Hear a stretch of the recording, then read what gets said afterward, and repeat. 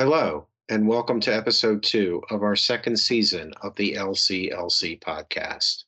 In our first season, I reviewed the storied 50-year history of the Louisville Conference on Literature and Culture, or the LCLC, a conference that began way back in 1972 at the University of Louisville. I'm your host, Matthew Biberman, and I decided to start this podcast after I was tapped to be the LCLC's new director in the summer of 2021. The second season exists as an aid for me as I work to ensure that the conference continues to remain relevant in the future for art, both in the short and in the long term. I do so in order to prepare for our upcoming momentous 50th conference slated to take place this February 2023, and looking further ahead, I also plan to engage with artists, writers, critics, and theorists who I see as doing important work expanding the space for art beyond its current precarious location within academia. In this episode, I talk with my colleague, Mark Allen Mattis. Mark is an assistant professor of English at the University of Louisville and a member of the LCLC organizing committee. His edited collection, Handwriting in Early America, A Media History, is forthcoming from University of Massachusetts. And he is also working on a manuscript entitled Archival Apocrypha, the figure of Logan in Native American and Anglo-American history. For this year's conference, Mark has organized an innovative sequence of 3 panels entitled American Afterlives 1, 2, and 3. I wanted to have Mark on the podcast so I could learn more. Thanks, Matthew. So I've been a member of the LCLC committee for years now, and my training is in 18th and 19th century American studies. And traditionally, the LCLC has been a post-1900 literature and culture conference. And it occurred to me that this was an audience that was primed, really, to make connections actually across time between a pre and post-1900 moment. Because my own training was in that area, I had a particular personal investment. But it's also the case that we've been seeing a lot of lovely scholarship and interventions in literary history's chronologies. Cody Mars and Christopher Hager's work on chronologies of American literature called Timelines of American Literature, work in book history and media studies that is transhistorical, working across the 1900 divide, and other just like lovely influences on my own work, seem to me also to be a raison d'etre for convening a conversation at a post-1900 conference involving people from, say, the Society of Early Americanists, C19, the Society for 19th Century Studies, and just a range of people working in earlier fields. Not only do we believe, that we have some insights to offer a post-1900 academe and other people involved with the conference, we think we have a lot to learn from a post-1900 moment and the reception of the archives and the texts and the histories that we think we know so well, but probably stand to learn a lot more about. So in that spirit of generating a conversation and forging new ground together, I put out a call for papers for American Afterlives, whether they were contributions to pedagogy that confounds traditional literary histories, close readings of canonical works, lesser known archives and texts, all were welcome. And we had a really wonderful response and have 11 papers lined up for 2023. Yeah, I'm looking forward to learning more about the specifics of the 3 sessions. As you know, I spend a lot of time, unfortunately, as conference director, having to run around and make sure that somebody needs a cable and somebody needs more chairs, and I don't get to learn as much as I'd like to, and that's one of the reasons why I'm doing the podcast. So your first session is called Transformations and Remediations, and that's going to be one of our online sessions on Monday. And there I see that your panelists are going to be talking about Noah Larson. They're going to be talking about Phyllis Wheatley. They're going to be talking about Leslie Marmon Silko, who was a previous keynote here at the LCLC. That's really an impressive slate of writers. How do they all come together in this panel? Sure. So, indeed, heavy hitters in the archives of these presenters, and exciting just for the top boy in their own right. That being said, I thought that the papers in this panel spoke together in terms of the themes of transformation and remediation, in part because of their fluency with interests in material media, and especially the remediation of writing across media. Whether it's Larson's paper by Amy Hazel at Regis University, Making Over Writing as Sewing in Nella Larson's Quicksand, we have the remediation of the category of writing as well as literal writing in the material act of sewing represented in the work. And so, the way that authorship has conceived of itself in terms of writing across materialities just made for a really great fit under this rubric of transformations and remediations. As you mentioned, we have a paper on Silko, as well as S. Alice Callahan, a late 19th century writer, and their uptake of the legacy of the ghost dance. This paper is written by Emma Butler Probst at the University of Tennessee, and really excited to learn how this embodied performance of the ghost dance, itself a kind of memorializing and history-making ritual as much as anything else, itself becomes transformed over time in its literary representations. And so here you see transformation, but you also see a sense of multimediality, a kind of working together of different media practices, embodied performances, and of course, writing. The same could be said for revisiting the work of Phyllis Wheatley in the recent award-winning Age of Phyllis, a book by Honey Jeffers. Grace Bernadette McGowan at Boston University is going to be thinking about the transformations of the uptake of the classical tradition in Wheatley and then later Jeffers. And so you have here a kind of reception history of Wheatley, but you also have a use and a continuity, but also a set of transformations of classical forms in the poetry of the later 21st century work. So perhaps not a remediation in the media studies sense, but nonetheless a remediation of an aesthetic tradition. And the same goes for both an aesthetic tradition and a media tradition in Craig Carey's paper, Pages, Platforms, and Passages, The Interactive Affordances of Early American Literature. Put in a nutshell, it's a paper about video games taking up early American narratives and remediating them from text to a digital platform, and finding the ways those affordances, those digital affordances, make newly available interpretations of this early American archive. They work well together. They're about media. They're about transformation. Let's see if they can't have a transforming conversation together. It was a perfect fit. Right. Yeah, I'm sure it's going to be a good one. And that connection between rethinking how we talk about literature and bringing it more into conversation with handicrafts and sewing. I mean, this is something that is a trend that's broader, I think, am I right, than just in your subfield.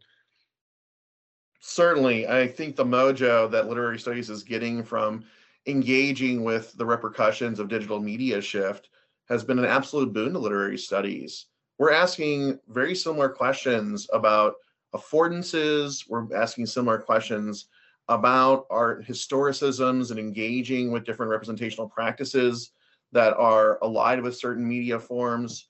And we're also, asking in some ways very traditional transhistorical questions about how we remember, how we create, how we make art with these new material practices at our disposal, and what is retained of the old, right? Things don't supersede each other, right? They work with each other productively, interactively over time.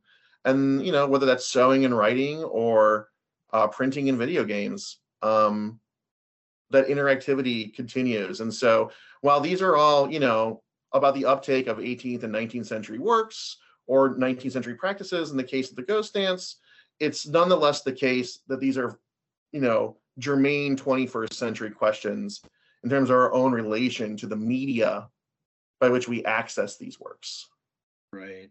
Yeah, I know that we've benefited from a lot of this work that's done by our colleague Deborah Lutz, who's been interested in these connections in Victorian times and in relation to British literature and rethinking canonical authors like Austen and the Brontes and things like that.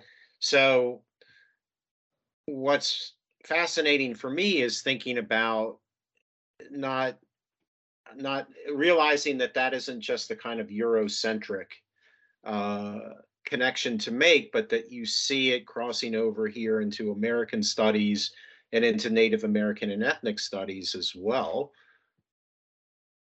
That's right. Thinking multimedially, thinking about media shift gets us out of thinking of writing as simply like the bludgeoning cudgel of the colonizer, but allows us to think of the many different material practices by which people record and express themselves in a range of communities, Eurocentric and beyond. It's also the case that expressive practices of a Eurocentric tradition can be adapted and transformed by different cultures to ends that are not simply a reiteration of the colonizers' terms, but actually remade for the needs of the people and their futures. So, when we think about the uptake of Eurocentric alphabetic literacy practices and writing in Silco, we're not talking about the reiteration, right, of the colonizers' tools or the reinscription of the colonizers' terms. We're talking about a wholesale transformation of the expressive possibilities of those technologies. In this case, for the future of the communities for whom they're written, and those are not reducible to Anglo-Americans, right? So, what a great panel in working not just across early American texts, but really early texts that are not reducible to the category of American, and nonetheless are allied. I think it's going to be great.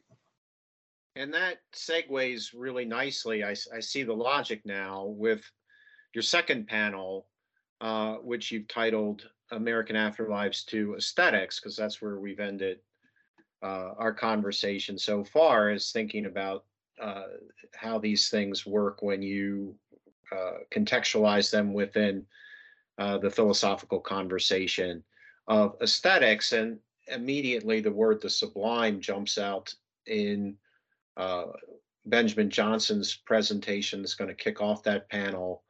And then you've got, it's really wild to realize that then we go from what we're talking about in terms of Native American practices and things like that, back into of all old spirits, Longfellow, and then into Whitman. So, am I right in seeing that the second panel goes in this direction of rethinking how aesthetics is going to work? Yeah, or if not rethinking how it's going to work, rethinking the ways that we can make claims about how they have and continue to work. So I'm immediately drawn to Eric Mabey's paper, a student here at the University of Louisville, who has a paper entitled Leaves of Grass as Contemporary Artist's Book. And he's literally doing a close reading of an artist's book that's inspired by Whitman's Leaves of Grass. And his transcendentalist, American Renaissance aesthetic, his concerns with the merge of the I and the U, his finding an aesthetic of e pluribus unum, really is a profound influence on the craft work of a book artist that he's going to be talking about. And I've had a chance actually to see this Leaves of Grass artist's book firsthand. And it is absolutely, in its material and visual construction, in its literal book binding, indebted to the transformational poetics of Whitman himself.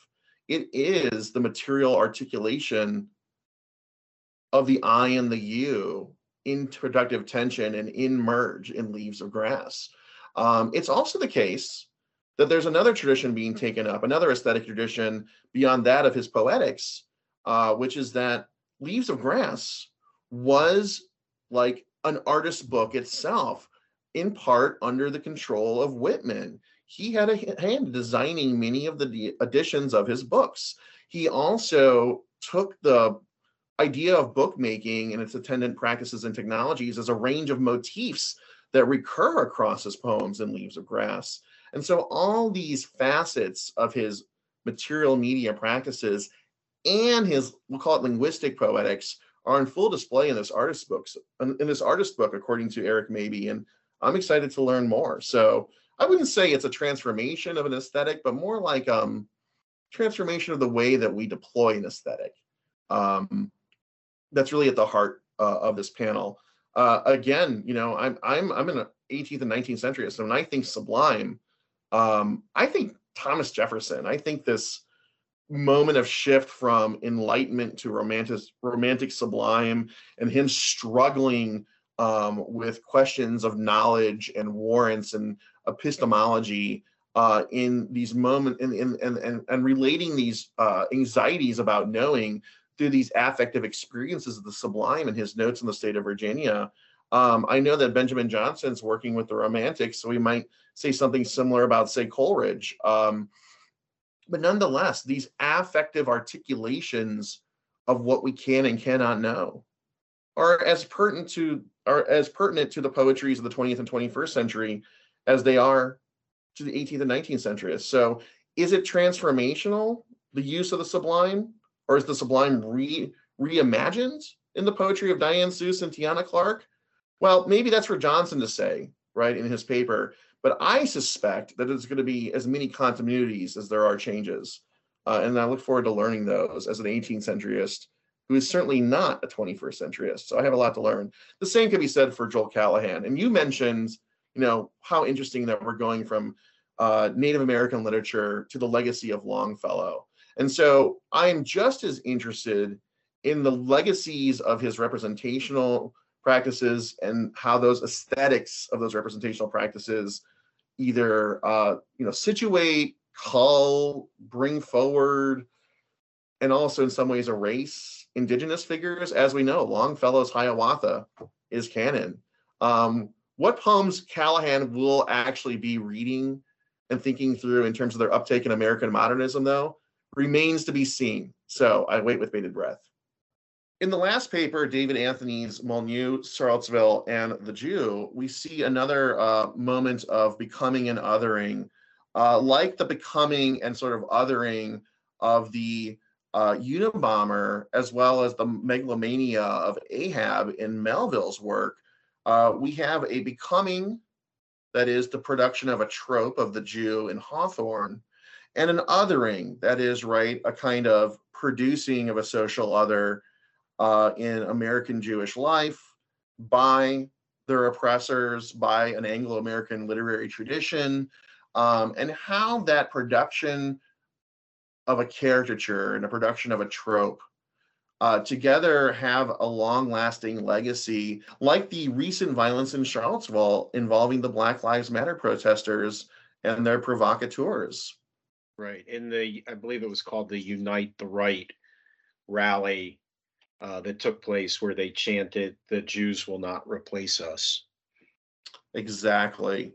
So I think that's a really great way to end the stream, is really bringing the social significance and power of literary imagination, of discourse production in this earlier moment, and making it visible in its resonance and its contemporary significance in the 21st century. And so what a great capstone to all the panels. And to bring it all the way around, your own contribution to that panel takes us into thinking about the questions that we open with in the ways in which textual and material practices extend in surprising ways into, in your case, even the natural world and trees, and a particular tree, the Logan elm. Can you remind me a little bit about what your argument is there? Sure. So it's really a paper about Native futurity in remembering Native ancestors. The particular text that I'm working with is Jefferson's notes on the state of Virginia, and particularly his story of Logan, a Cayuga Native American, also known in his Cayuga name, Soyectoa. For Jefferson, Logan gets figured as a figure of vanishing, as a noble savage, as a datum of Enlightenment nature, as a figure who does not speak for himself, but only speaks to his inevitable disappearance. Settler tropes abound in these representations.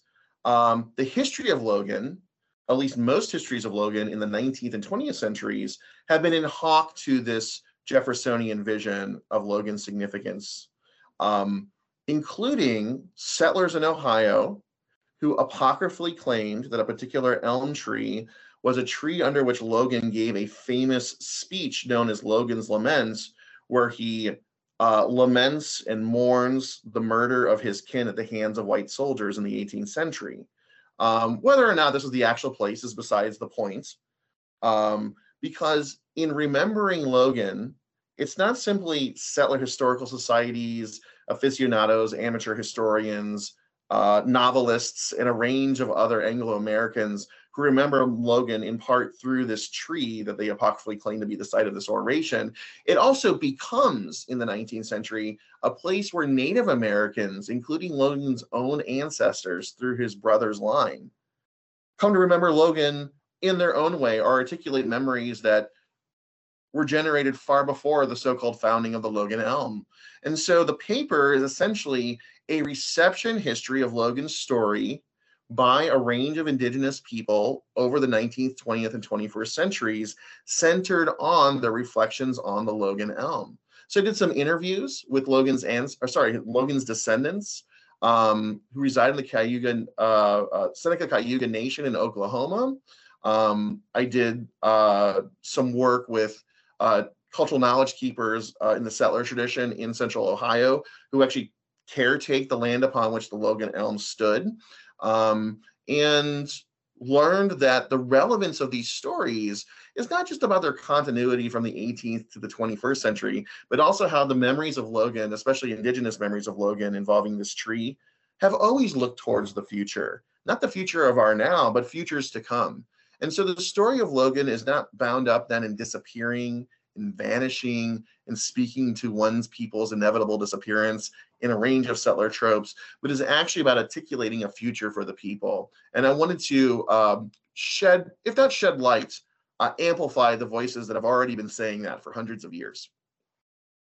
Yeah, that's a great summary of your paper, and I really appreciate you taking the time to walk me through it and share that sort of reversal and that optimistic vision that you're wanting to mobilize in solidarity with Logan's descendants. And similarly, I hope that this isn't a one-off for you and the other early Americanists that are participating in our conference. I hope that this is a start with a future where we can continue to have these discussions, not just this February, but hopefully in February 2024 and onward. Absolutely, Matthew. Thanks for teasing that. I really envision the American Afterlives stream to be a new tradition, starting with the 50th anniversary of the LCLC. It seems like a great time to start something new and, engendering this correspondence across our respective subfields. What better place and time? I hope you've enjoyed my conversation with Mark Allen Mattis. If you have, consider hitting like, subscribing, and telling a friend or writing a review of the podcast. And as always, I invite you to join us for an upcoming conference. Consult thelouisville.com for details or reach out directly to me, Matthew Biberman, Conference Director. Thanks again for listening.